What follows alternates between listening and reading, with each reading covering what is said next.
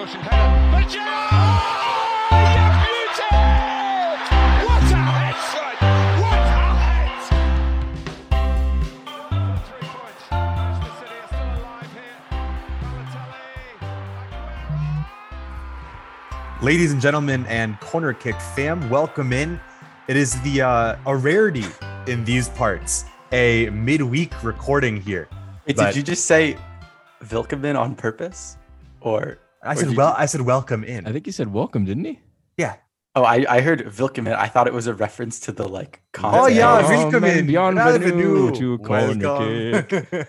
And cabaret. But no, my name is Nathan Strauss, and we're joined now by a man who did not post a tweet welcoming in his club's new manager in a completely different language than the language that manager speaks. It is Nick Avinden. Bienvenido. Corner Kick, Antonio Conte. Yeah, that was of all the Spursy moments that have gone on in the past 4 to 5 months, I have to say that ranks quite high on the list. If you didn't catch it, when Tottenham were, unveiling in the beginning stages of unveiling Antonio Conte as a new coach at the beginning of this week, which we will discuss, they posted a tweet, which has since been removed, that had a picture of Conte holding up the Spurs jersey saying "Bienvenido," which obviously is not Italian, which is Conte's native tongue. So yes, very, very Spurs moment there to kick off our week. Yeah, so they need to work on their diversity, equity, and inclusion of Italians at that club. It's pretty clear. Right. So you would say the last 4 to 5 months, I would say, the last 120 years. But I was just talking about the managerial search. Oh, we're also joined by a man who is not currently being, trapped in Qatar while his former club is trying to bring him back as manager. It is Caleb Rhodes. Yes, thankfully. Well, I think in order to qualify all of these things, it was a pretty bizarre last 9 days worth of soccer, like both in fulfilling and unfulfilling ways. But there's only one place to start, and that would be with the Spurs United match this last weekend that ended up maybe being the largest Pyrrhic victory of all time for United. Like, I'm not even kidding when I say that, like, this could have been the best match to summarize Ole's reign. It was a game which United won without playing particularly well, in which Spurs performed so poorly that their fans started booing Harry Kane, and also chirping their own manager, singing, "You don't know what you're doing." Oh, their own former manager. And of course, within 24 hours, Nuno Espirito Santo, the third choice manager from this last summer's managerial carousel, departed after just 10. Was he as high as third? I feel like he was like 7th choice. Like, I'm not even kidding. Yeah, around 5th to 7th choice. Well, at the end of the day, Spurs acted with much aplomb and wound up appointing Antonio Conte, who for the previous week and a half was like waiting by the fax machine for United to send over the paperwork. So all in all, where we are left is that United are, now, forced to continue to back Ole. And then they drew in midweek after a sort of miraculous Ronaldo late volleyed winner. Spurs are now, I would say, considerably below the quality of team that Conte has normally thrived in. But all in all, it's just like very funny to watch unfold from the outside. I'm actually not so sure about that, but we can get into, how this team is going to set up under Antonio Conte. I actually think on paper, the Spurs team is quite good. And I think there's a lot of players here that Conte can get up to the level if they buy into his system. But that's a completely other question, since Spurs players and management have not seemed to have been able to get along for the better part of 3 years now. I think just on a United level right now, Ole's in the 3 games that Ole Gunnar Solskjaer has been given to save his job, he has gone 1-1, and the last one remaining is Man City this Saturday upcoming. So that, I think, will be the true test for Ole and co and the United board as well. But if you look at, the Super League 6, formerly the Big Six of the Premier League, and who's managing them right now, it's Jurgen Klopp, Pep Guardiola, Thomas Tuchel, Mikel Arteta, Antonio Conte, Ole Gunnar Solskjaer. Two of those are not like the other, except for Mikel Arteta actually has been, I think coming into his own as a coach. So very, very interesting at the echelons of the Premier League. But I think the Conte appointment is both the best managerial appointment I've seen in a while, and also by far the silliest. Just considering where we were 3 months ago when it was muted that Conte was, Fabio Paratici is the sporting director of Spurs, his priority in terms of managers he wanted to appoint. At that point, Conte didn't look like he was ready to come in. Certain assurances about transfers and other things, weren't where he wanted them to be. So he declined the offer. And I guess that, gave him enough leverage for when Tottenham came around this week to come sign him. They were able to come to a certain agreement. He's only been given an 18-month contract, which is kind of short, given the contracts for managers. He's been given an incredible wage though at 15 million a year. So there are, from Daniel Levy and Paratici, some confidence that Conte is going to come in here and do the business. And why wouldn't they? This man is a serial winner. He's one of the top 5 best coaches in the world, and just coming fresh off of winning a title with Inter Milan. And Caleb, I think from his time at Chelsea in the Premier League, the Victor Moses era, some call it, this is someone you can do quite a lot with, players who have been seen to be, underperforming or under par. So I think this is kind of the perfect manager for Tottenham at this time. Yeah, I mean, I think there's a lot to talk about here. And I think this game gives us a lot of access because obviously Conte was very much mooted to go to Manchester United as well, assuming that Ole was going to get sacked. And, as I texted you guys before this game, Ole kind of preempted that a little bit by setting his team up in a very Conte-like 3-5-2. But sticking with Spurs, I mean, this was one of the most abject soccer performances I've ever seen. I don't know how you have 60% possession, which they did. They had that much possession, but they were unable to put a single shot on target. And this is not the first time this year that Spurs have struggled to create any real chances. I think they're pretty much dead last in the league, or maybe just above, Norwich in terms of total shots on target and chances created this year. So they have been anemic offensively this year, even though we know that Son and Kane can do the business. I guess my question is, it seems that part of the reason Conte came now is he was able to get, I think, a bigger salary than Tottenham were initially offering. And I think the concession he gave to Spurs was perhaps the shorter contract, so that if things don't work out, they don't owe him, like 25 million or something like that. But my question is, how do you guys actually see him setting up this team? I think Spurs are one of the few teams in like the big 6 or big 7, in England that I haven't really seen try a back 3 all that often. Is this, the team that Conte is going to stick with something like a 4-2-3-1? How do you guys see that playing out? And who is like the Victor Moses of this team, Nathan?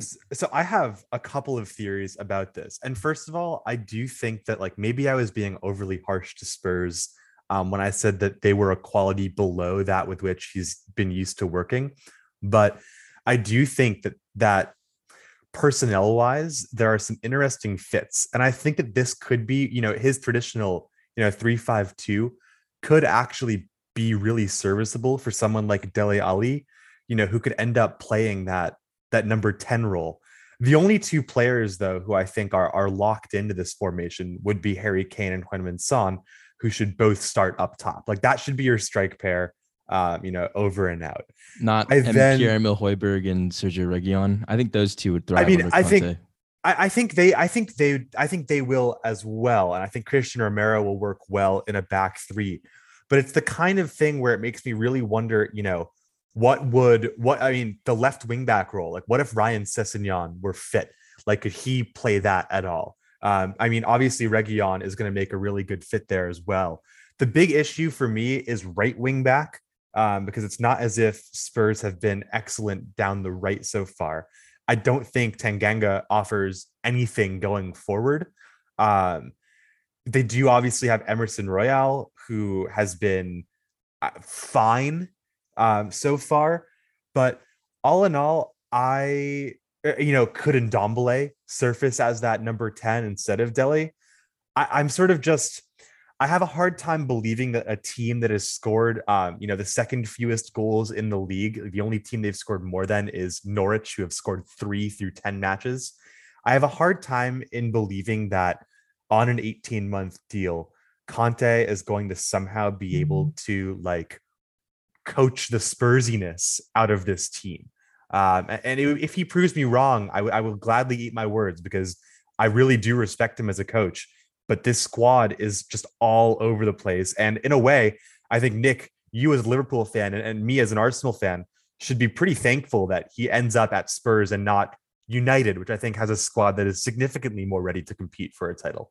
I agree in certain parts. I also think that some of the players in this team are tailor-made for what Conte wants to do. Conte, among other things, he's an incredibly savvy tactician.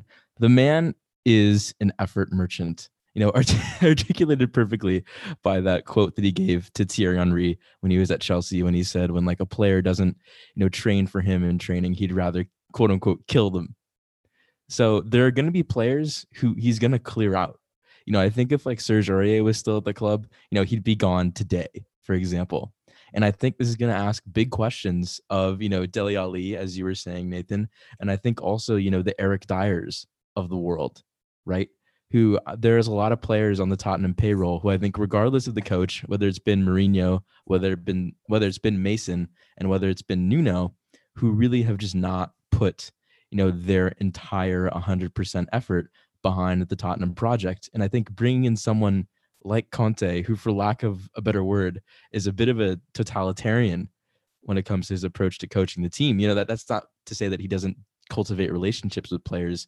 His relationships with, Pogba and Lukaku and Pirlo, and, particularly that Italian national team that he coached that were kind of, you could say, like quality-wise below par, the Graziano Pella team, like that. He's developed relationships with all of those teams and all of those players, but he is a bit of a dictator when it comes to these sort of things. So what Tottenham need to do in order to get the most out of him is just get out of his way. If you're Paratici, you probably know that from working with him at Juventus, but if you're Daniel Levy, like, you need to get out of this man's way and let him do what he needs to do with this team. But I think players like Højbjerg and even someone like Harry Kane, and especially Heung-min Son, who is like a professional's professional, are going to thrive under the challenge of working for Antonio Conte.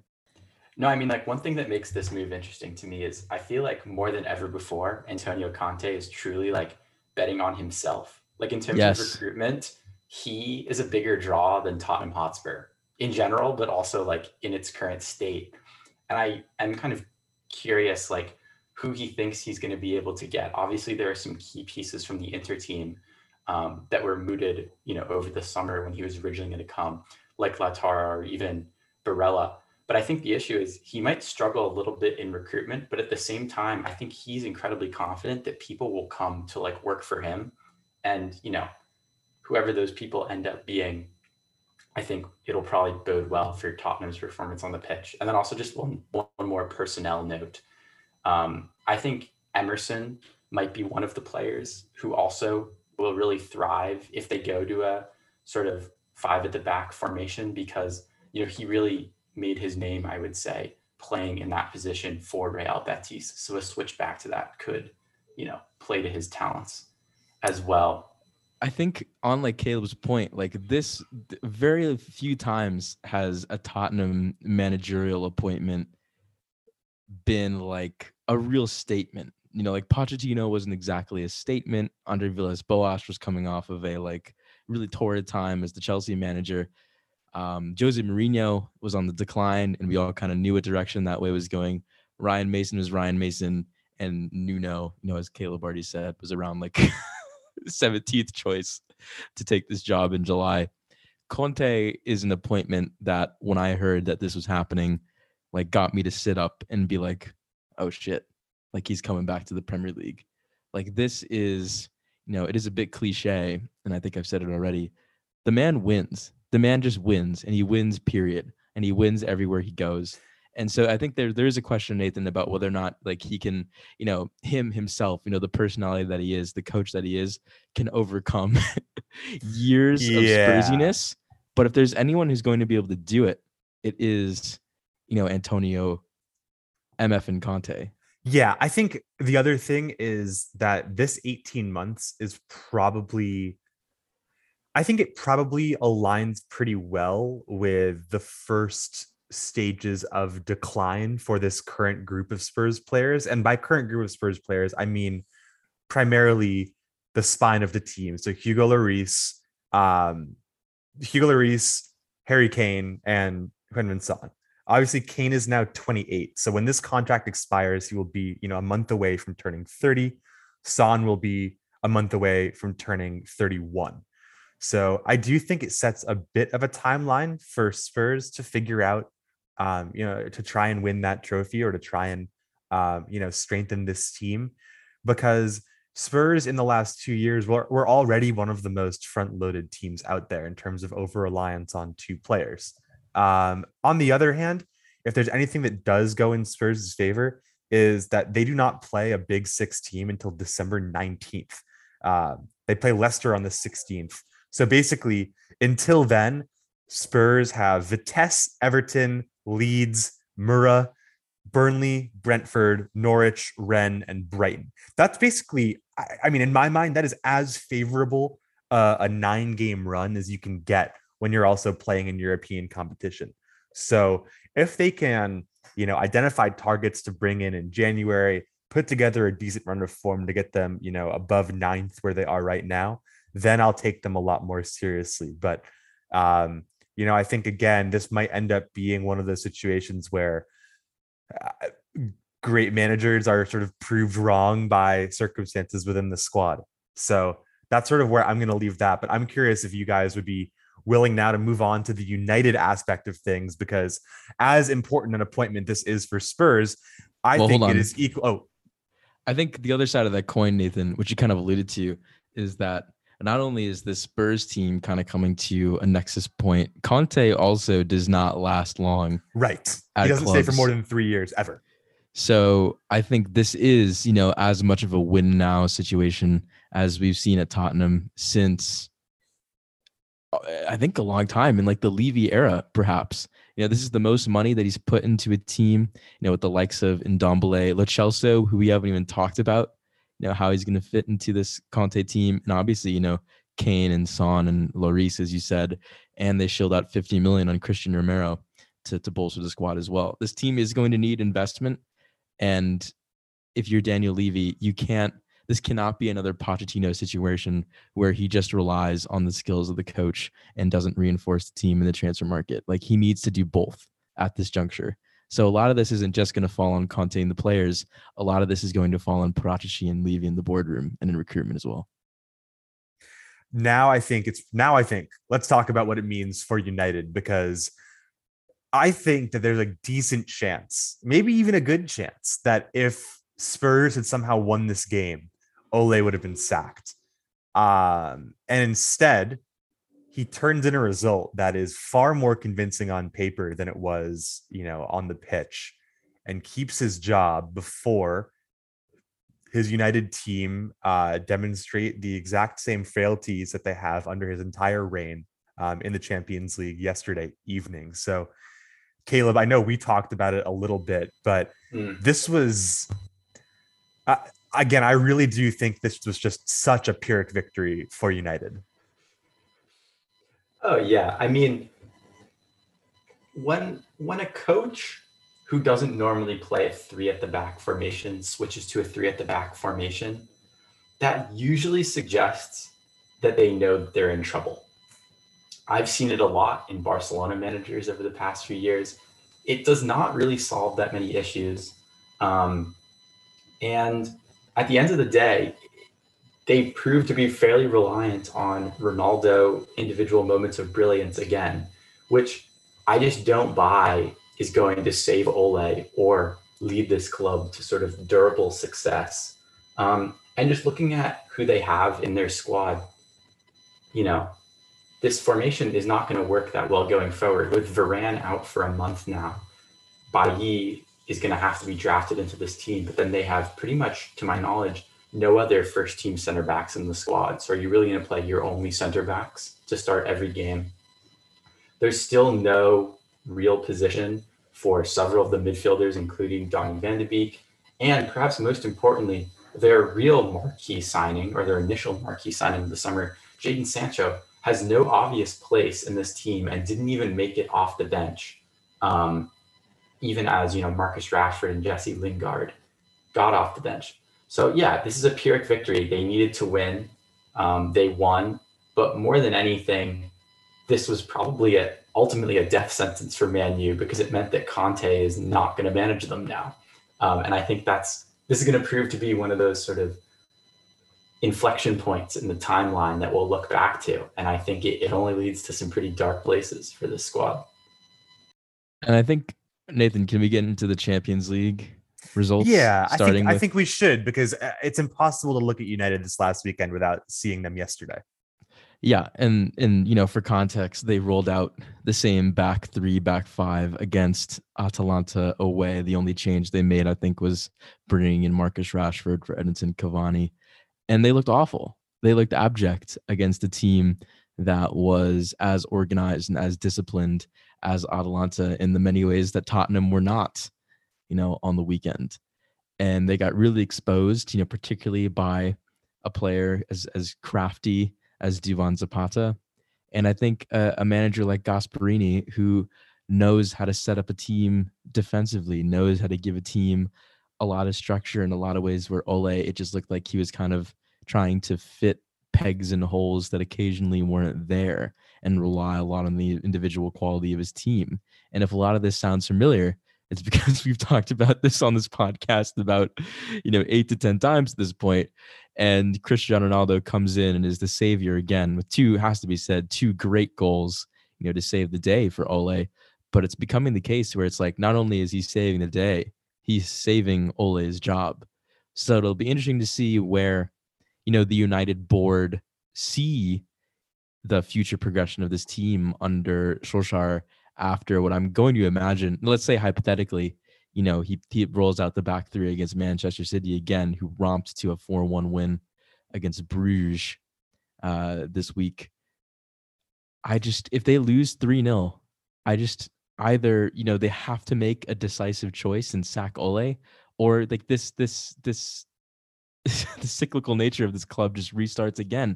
And there was an interesting tweet, and I wish I had, the person who authored it in my brain, so I could say, give them credit. But what other team, not like only in the Big Six, but like in the Premier League, would take Ole Gunnar Solskjaer as manager right now? I don't think any of them. Like, Nathan, you wouldn't have Ole over Arteta at Arsenal, right? Not at all. Especially not with the way Arsenal are playing right now. And if you think about it from that perspective, like the fact that, Brighton or West Ham or, even I guess like Newcastle, who have higher aspirations than Ole, clearly, that we're going to talk about, like, and with Spurs just hiring Conte, I think, like Caleb said, like, this is a definitive moment in the Ole era. And I think it's even though they beat Spurs and they got a draw today, it's just another pillar coming down. And it just seems like Ole is scrambling purely for results and not for any sort of like cohesive structure to build something. Yeah, and I think if you saw the way United played yesterday, I mean, they were fortunate not to lose that game, not only because of the quality and sort of rarity with which Ronaldo can rely on scoring those goals in terms of the position from which he hit it, not in terms of the actual goal itself, because obviously he scores late winners or equalizers all the time. It's sort of, his prevailing asset, if you will. Atalanta probably deserved more than a point from that game. They created, 150% of United's XG on the game. They were pretty even in possession. Duvan Zapata showed again why I think he's one of the most underrated strikers in Europe, and has been for the last 4 or 5 years, certainly since his initial move to Atalanta in 2018. But at the end of the day, I mean, United have something of a gauntlet coming up in their next 5 matches. They've got City, Watford, Villarreal, Chelsea, and Arsenal, stretching into that first week of December. And I really struggle to believe that by the time those Boxing Day fixtures come around, when they play 5 games in 13 days, that Ole is still going to be in charge. The only problem is the names that are being thrown around for United manager now are, the likes of Gareth Southgate and Graham Potter and Erik ten Hag, who is, I have to believe at this point, the most highly sought after manager in Europe now with Conte off the table, isn't going to go, seeing as he just re-signed his contract at Ajax and they're in the middle of a Champions League campaign of their own. So again, United seem to have, over the last 6 months, United have delayed the inevitable over and over again, while also investing hundreds of millions of dollars into players whose values are just going to continue to depreciate because they can't even get their way into the lineup. And I also wonder, there was this whole threat pretty overtly of you have 3 games, but let's play out a scenario, right? So they won the first game. They won so well, you might even say that a general rival had to sack their manager. Okay, that's not so bad. They draw in the Champions League, in kind of dramatic fashion, and have to rely on stoppage time goals in the first and second half to draw themselves level. And then they come up against City. They're not main rival because Liverpool's the main rival, but they're derby rival. If they lose 3-1 to City this weekend, what happens? I'm just trying to figure out, what was the scenario where, did Ole have to lose all 3 games to get sacked? Did he have to lose 2 of the 3 games? If he goes 1-1-1 over these 3 games, what does that mean? It's very confusing to me what the, what was the sword hanging over his head? When was it actually going to fall? Or was this just another example of Man U pretending to act they have a plan? But at the end of the day, even Ole knew his job's pretty safe. I think a lot of it has to do with how much power Sir Alex Ferguson has over, the managerial position and everything right now. And it seems once Ferguson's support goes, that's going to be when Ole goes as well. And I think right now it's sort of United are caught once again in the United nepotism cycle. I'm going to coin it, of you look at who is their coaching staff right now. It's Ole Gunnar Solskjaer, it's Nicky Butt, it's Michael Carrick, it's Mike Phelan. It's all these guys who, have come from or have been coached by Sir Alex Ferguson and his learning tree. And of course, if Fergie is exercising his influence over the board, particularly a board in transition with Ed Woodward, stepping down at the end of this season, he has a lot of the cards, and it's going to be up to him and those people around him who make the choices at United to say, hey, I'm sorry that your coaching legacy, quote unquote, is has not been the most fruitful thing for this club, but we need to make a change, and that just hasn't happened yet as it is. Yeah, do we want to now jump around the Champions League while we sort of wait for the decisive fixture this coming weekend, which I fully believe City will win 5-0? Absolutely. All right, where do we start? Because there were a bunch of interesting games, particularly today. This Champions League cycle has been weird in that the Tuesday games this week were all pretty crap. But today's games were all bangers, which is kind of frustrating because I had far more free time yesterday than I did today. But why don't we start off with Liverpool versus Atleti in a game which saw Luis Suarez booed during the pre-match introductions. But Liverpool, courtesy of Felipe's second red card in 2 games, ended up cruising to victory 2-0. It probably could have been more. Jota and Mane with the goals. This means Liverpool qualify. They're through with 12 points from 4 games, 13 goals for, 5 goals against, on top of what was a pretty difficult group. So, this bodes poorly for Atleti, who are not exactly in great fodder right now. No, I think I texted you guys this at full time. Atleti were, I think, the worst side to come play a game at Anfield. It's them and Burnley have been the 2 worst teams to face Liverpool at Anfield this season. This is domination. There's no other way to really put this. And it was certainly more dominant than the last time these 2 teams played. That 3-2 thriller at the Wanda a few weeks ago. No Griezmann, obviously, for Atleti, since he got sent off in the last confrontation. And Atleti, it seemed like they were more focused at getting under Sadio Mane's skin in the first half than they were at defending or scoring goals. And Mane, to their credit, Mane did have to come off at halftime with the yellow card. But by that point, I think the damage was done, and Atleti's discipline had once again got the better of any progress they tried to make in this game, and they were in a 2-0 hole, which seems to be their favorite scoreline against Liverpool at certain points. This was another, I think, incredible performance from Trent Alexander-Arnold. 2 assists. Defensively, he was superb against Yannick Carrasco and Joao Felix. Fabinho back in the team, back in the midfield. This team is still like they're a great team without him, but they're one of the best teams in the world with him in that defensive midfield position, being able to shuttle around and cover for the likes of Trent and the likes of Tsimikas in this game. I thought Chamberlain, even though he had to come off with a bit of an injury, played a really, really excellent game at a high level once again, showing that he's able to be an option. And Jota, rounding into some kind of form, that's 2 goals in 3 games for him. So all in all, it was a dominant result for Liverpool. Probably could have been like 4 or 5-0, and they are going to be cruising into the Champions League knockout stages atop this quote unquote group of death. But yeah, Caleb, perhaps you can speak to this more, but this is like turning into one of the more worrying starts of the season from Atletico Madrid under Simeone, who are conceding goals left and right this campaign. Yeah, no, Atleti have been uncharacteristically poor on the defensive end this year, and I think they're still trying to figure out what they're doing offensively. And I think, he doesn't get a lot of the plaudits as one of the famed kind of Atleti center backs, but I think the difference you see when Savic is in the team versus when you see Felipe in the team is pretty stark. I think Felipe, when he first came to Atleti, kind of surprised people with his quality, but his regression this year has been rather astounding. I think, capped off with his tactical foul in Liverpool's own half as Mane was getting ready to go on the break, even though there were like 7 Atleti players back anyway. I don't know. The most Atleti thing I've ever seen in my life. Yeah, no, I mean, like Atleti are cheats. Like, this is what they do. They think they can just kind of like push you around. I'm still not quite sure if it was actually like a red card, but like spiritually it definitely was. So I'll let it slide. But no, yeah, Atleti definitely have some issues.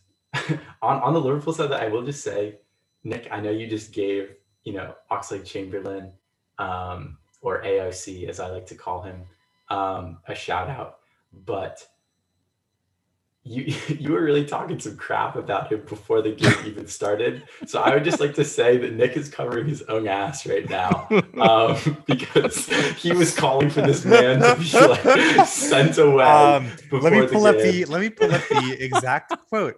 Actually, whoa. And my response, please. We don't do this to anyone else on this podcast. Quote, I love Ox, but Liverpool need to sign a midfielder in January. That message was sent at 3:13, 45 minutes before the game even started. And then Caleb responded, bruh, the game hasn't even started yet.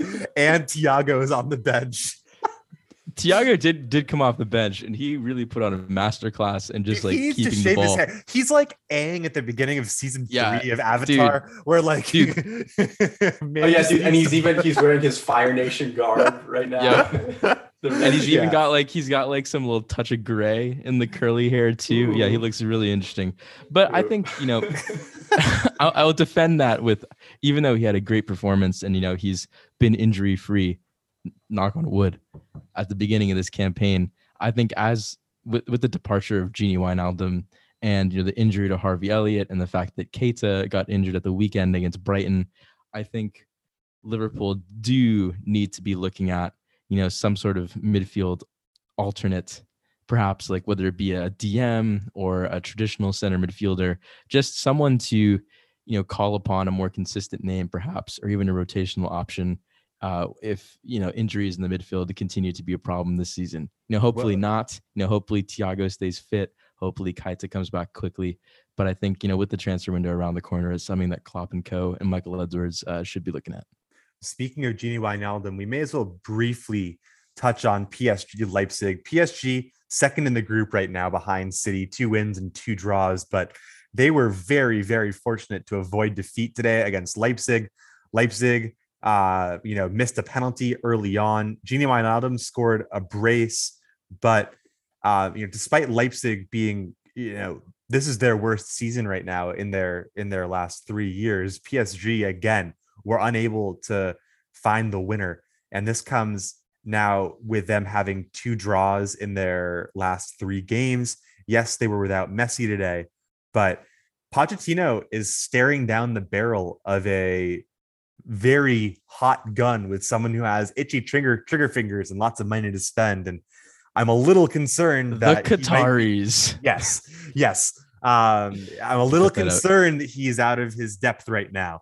And given that Wijnaldum, a player who reports came out last week that the South American players refuse to include him in training because they're afraid he's going to take their spot. I'm a little concerned that the man management aspect of Pochettino has sort of gone a little bit here.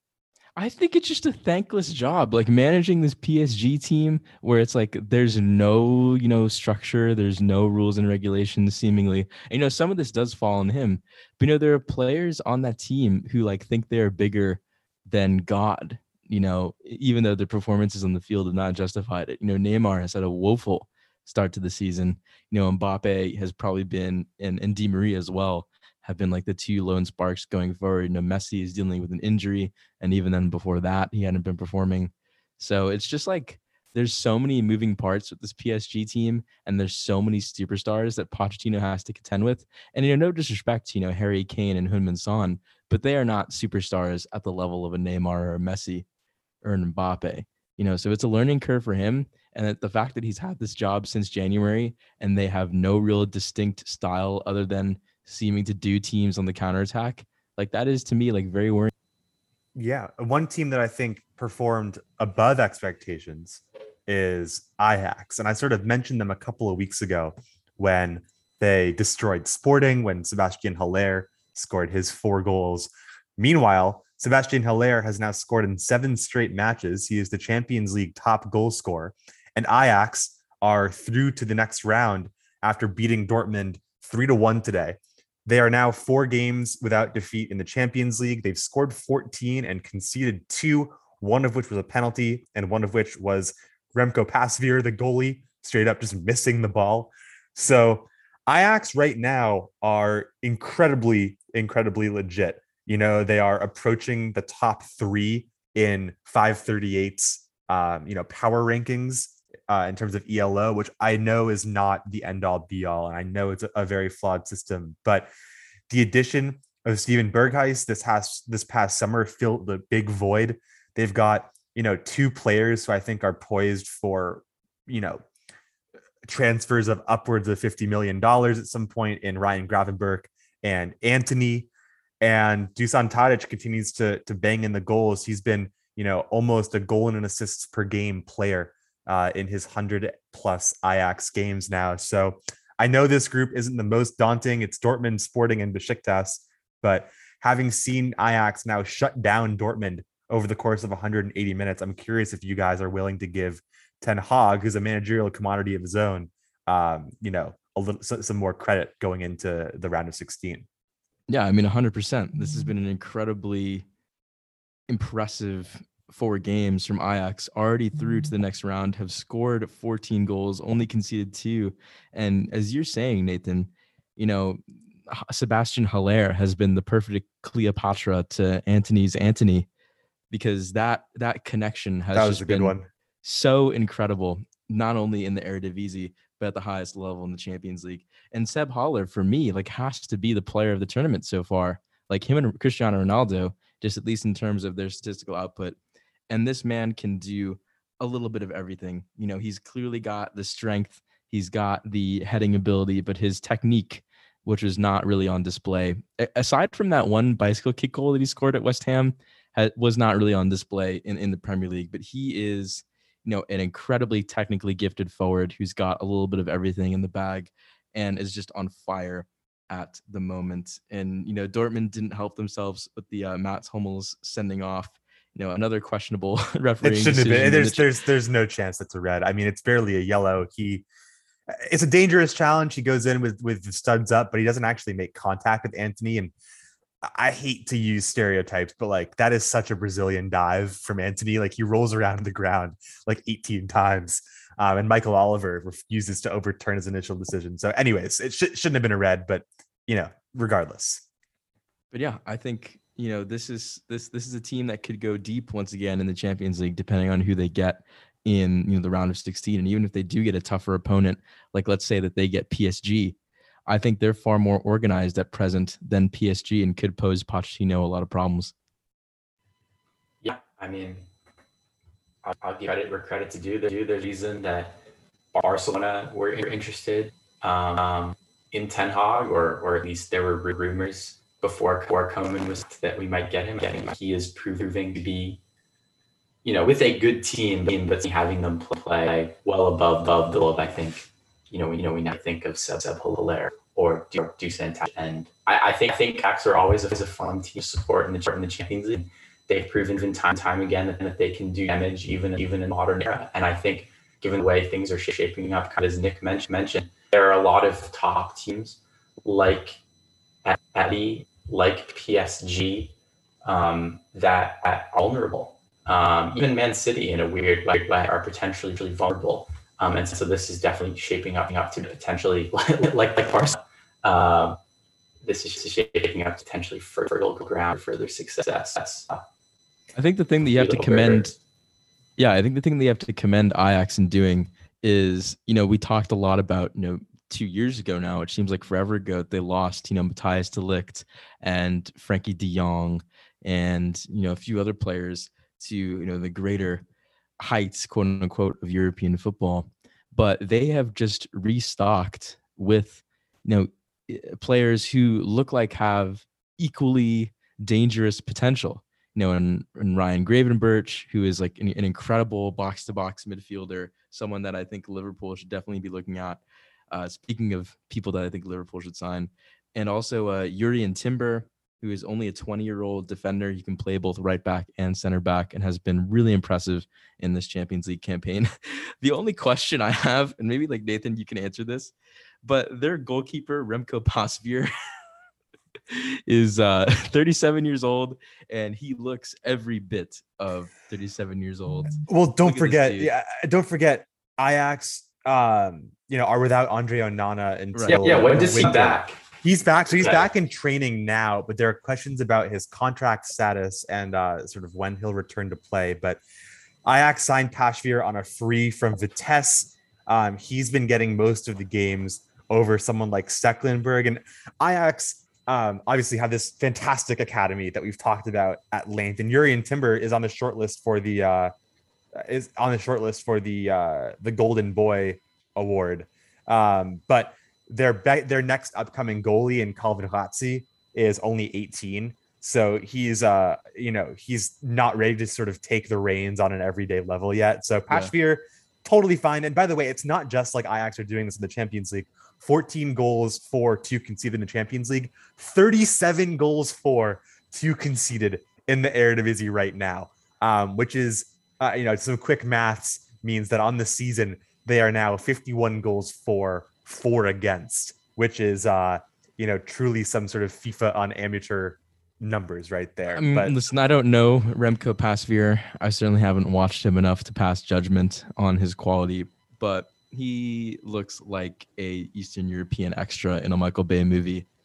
And that is all I will say.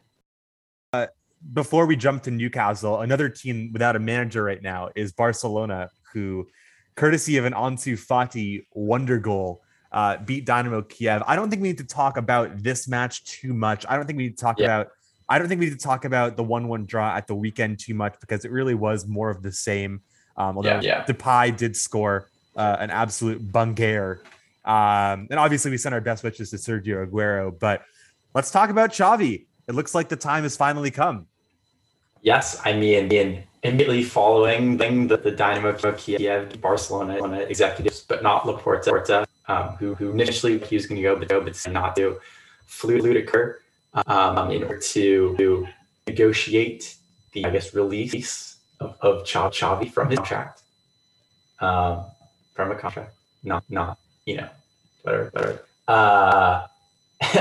It's funny though. Initial reports are suggesting that like flew all the way down there, this like nice meal or whatever. That they watched the Al Sadd game, and then the Al Sadd owners were like, no, you can't do this.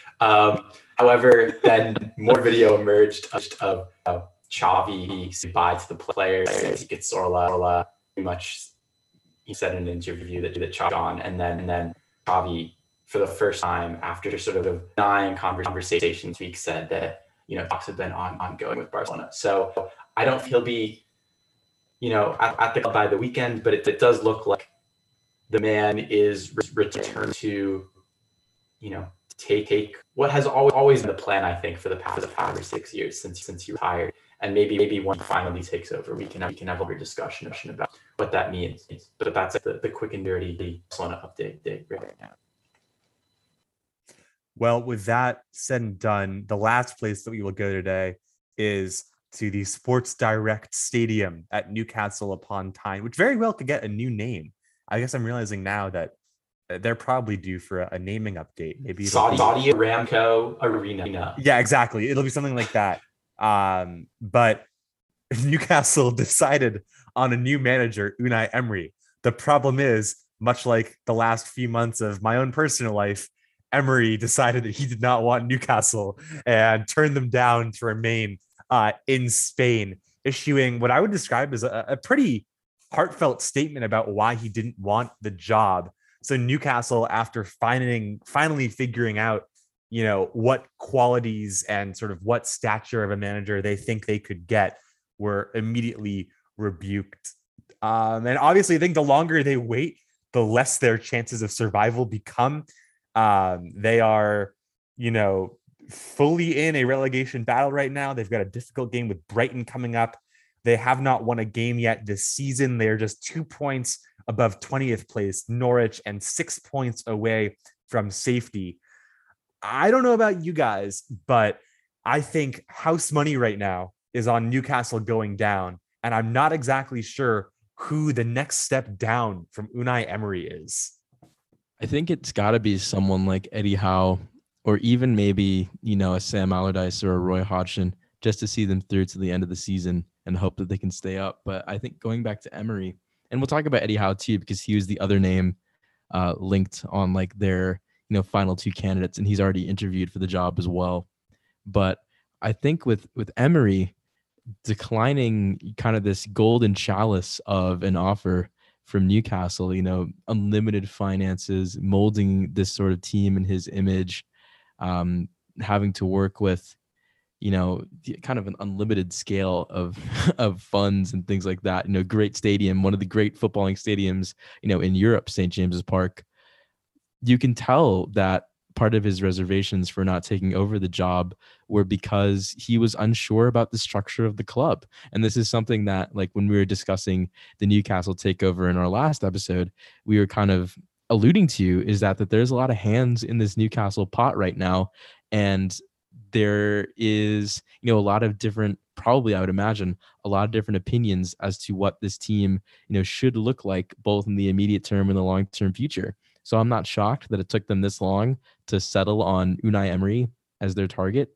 And I'm not shocked that Unai Emery took a look at the situation and said, this really is not super organized. I would rather stay at, a pretty well-run club like Villarreal, where he's currently still in the Champions League and things like that. And getting to work with, quality players like Danjuma and Capu and things like that, who clearly buy into his system. So, I mean, Eddie Howe, as far as managers who could, salvage Newcastle from, their current relegation dogfight right now, is not a horrible option at all. I think he's kind of the victim of, that Bournemouth relegation, which I thought was pretty inevitable, just considering, the quality of that team and where it had gone to over their kind of like last season or two in the Premier League. But he is a club builder. He took Bournemouth from League Two and brought them up to the Premier League for 4 or 5 seasons, which is an incredible achievement if you look at the scale of where Bournemouth ranks, compared to even some other teams in the Championship. So I think he'd be As far as, a transitional appointment goes, I think he'd be pretty decent. Otherwise, they could scour the continent for another manager. Maybe the dude from Granada, Diego Martinez, who got sacked, who looks like is kind of somewhat right now in the frame for Bielsa's job next year at Leeds, has got a relationship with Victor Orta, the Leeds chairman. Or it could be even, they try and pluck another manager from a club. Like say, I don't even know. That's the thing, because like we were talking about at the top, the longer this goes on, the less and less managers become available or want to leave their current projects. So they are certainly, flying by the seat of their pants at Newcastle, and it could be they could be flying so hot that they face the drop. Yeah, I mean, 538 have Newcastle as the second most likely team to go down after Norwich.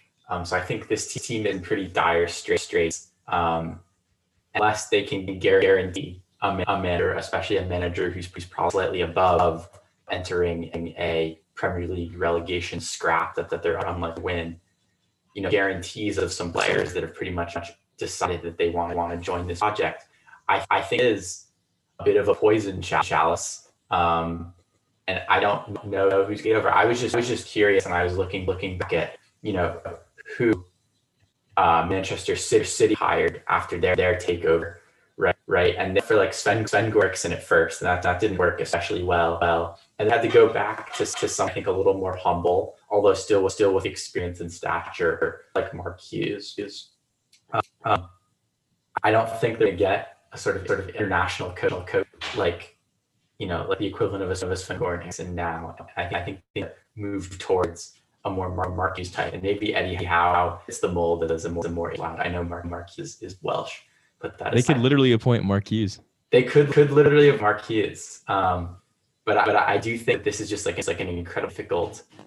It'd be different if Newcastle were a solidly mid-table club that had some builds on, but their foundations are made of sand, and their ground, as Nick mentioned, is pretty much ruined. So this is just a disaster decision all around. And all I can say is I'm here for every second of it. Yeah, absolutely. I think it's I have no sympathy whatsoever for Newcastle or their fans or their players. I think the irony of all this, though, is that the ideal manager for this club is sitting in like a blue jacket at Goodison Park, right? Rafa Benitez, someone who knows the club, someone who can work within any means that you give him, is very amicable with whatever situation he's thrown into, fully committed, gives 100% of the effort, would be okay to go back down to the Championship if Newcastle got relegated, and certainly has the skill to get them back up. So I could see, if results continue to decline at Everton and, that situation starts to get a little more hostile, Newcastle could, send the feelers out to Liverpool and say, hey, Rafa, do you want to, come back and steady the ship at St. James's Park again? That doesn't seem totally far-fetched to me. Yeah, I think regardless, it's going to be a project. And the last time Benitez took over, it was sort of with the implicit understanding that he would get to bring them back and sort of build them in his own image from the Championship up. And I'm almost positive that at this point, Newcastle are going down. So they need to find a manager who has both experience, but also potential and wants to be with this group for the long term. Because otherwise, as far as investments go, when you buy a club that immediately gets relegated, it's not great for your money. And while money might not be any object, the rules on spending in the Championship are different than in the Prem. So that also affects the quality of players they can bring in. Like, and he brings back Rondon again.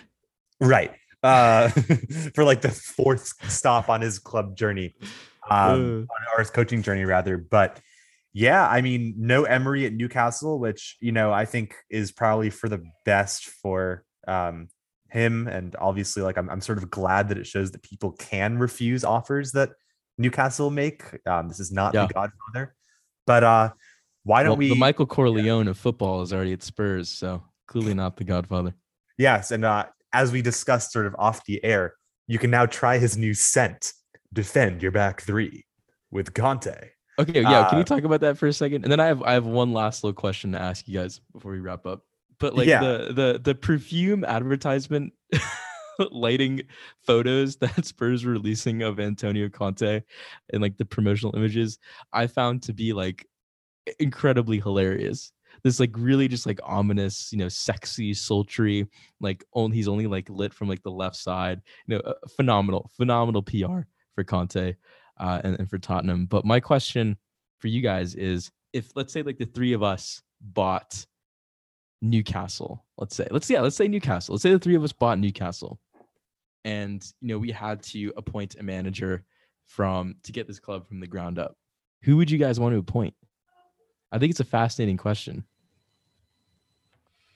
Like, obviously, we can't appoint, any of the we couldn't go after Conte, we couldn't go after Klopp, Guardiola, etc., etc.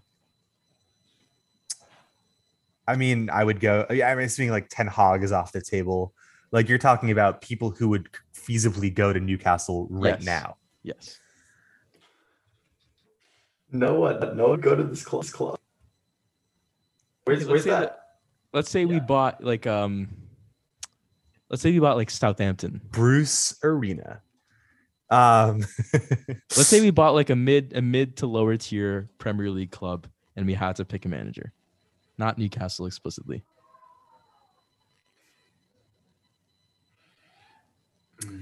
Ooh, honestly, I think I really would put in someone like David. I think Moyes is the shout. I mean, I would go with like Scott Parker, probably. If Scott Parker, because he's like young. There's like more room to grow. He's young, charismatic. Probably, it was sort of the victim of a Fulham team. Fantastic looking, really sexy. For the long term. And by the way, his Bournemouth right now, I believe, are like either first or second in the championship. I haven't checked them a little bit. The first. I checked the championship today after Fulham smacked up. Yeah, 7-0. I saw that 7-0 win. 7-0. To be fair, Blackburn were down to 10 men, but yes. I think I would appoint, like, if Benitez wasn't available, I think Benitez would be the ideal situation for any new owners to like go and appoint him. He's someone who I think is like the perfect manager for this kind of situation. I think like Scott Parker is a great answer. I also think like, could you get someone like Ernesto Valverde, who hasn't been working for a long time? Someone of that who has. Yeah, Valverde is available on a free right now too. But yep. I think it's crazy that like they debated for weeks and they were like, Unai Emery, that's the guy. Like, I like Unai Emery. I think he's a great manager. But it's just like you debated for weeks. It came up with Unai. Poor guy, man. Anyways, that just about wraps it up. We've got a busy weekend coming up before the international break. It seems like it's only been 2 weeks since the last international break, and that's because it has. But nonetheless, that is the world in which we live, with 4 breaks this year instead of 3. So we will be back to recap all of the action. We've got West Ham, Liverpool. We've got the Manchester Derby. We've got Arsenal, Watford. We've got the final match week in MLS. So many great things to talk about. And of course, Barcelona, Vigo as well at the weekend. But we will catch you next time. For now, I have been Nathan Strauss. Reds. I've been Nick Vinden. I'm gonna go buy some of that Antonio Conte fragrance. Yeah, if you could take Scott Parker's look but Conte's vibe, I think you would have the elite, the truly elite manager. Elite manager. But we will see you all next time.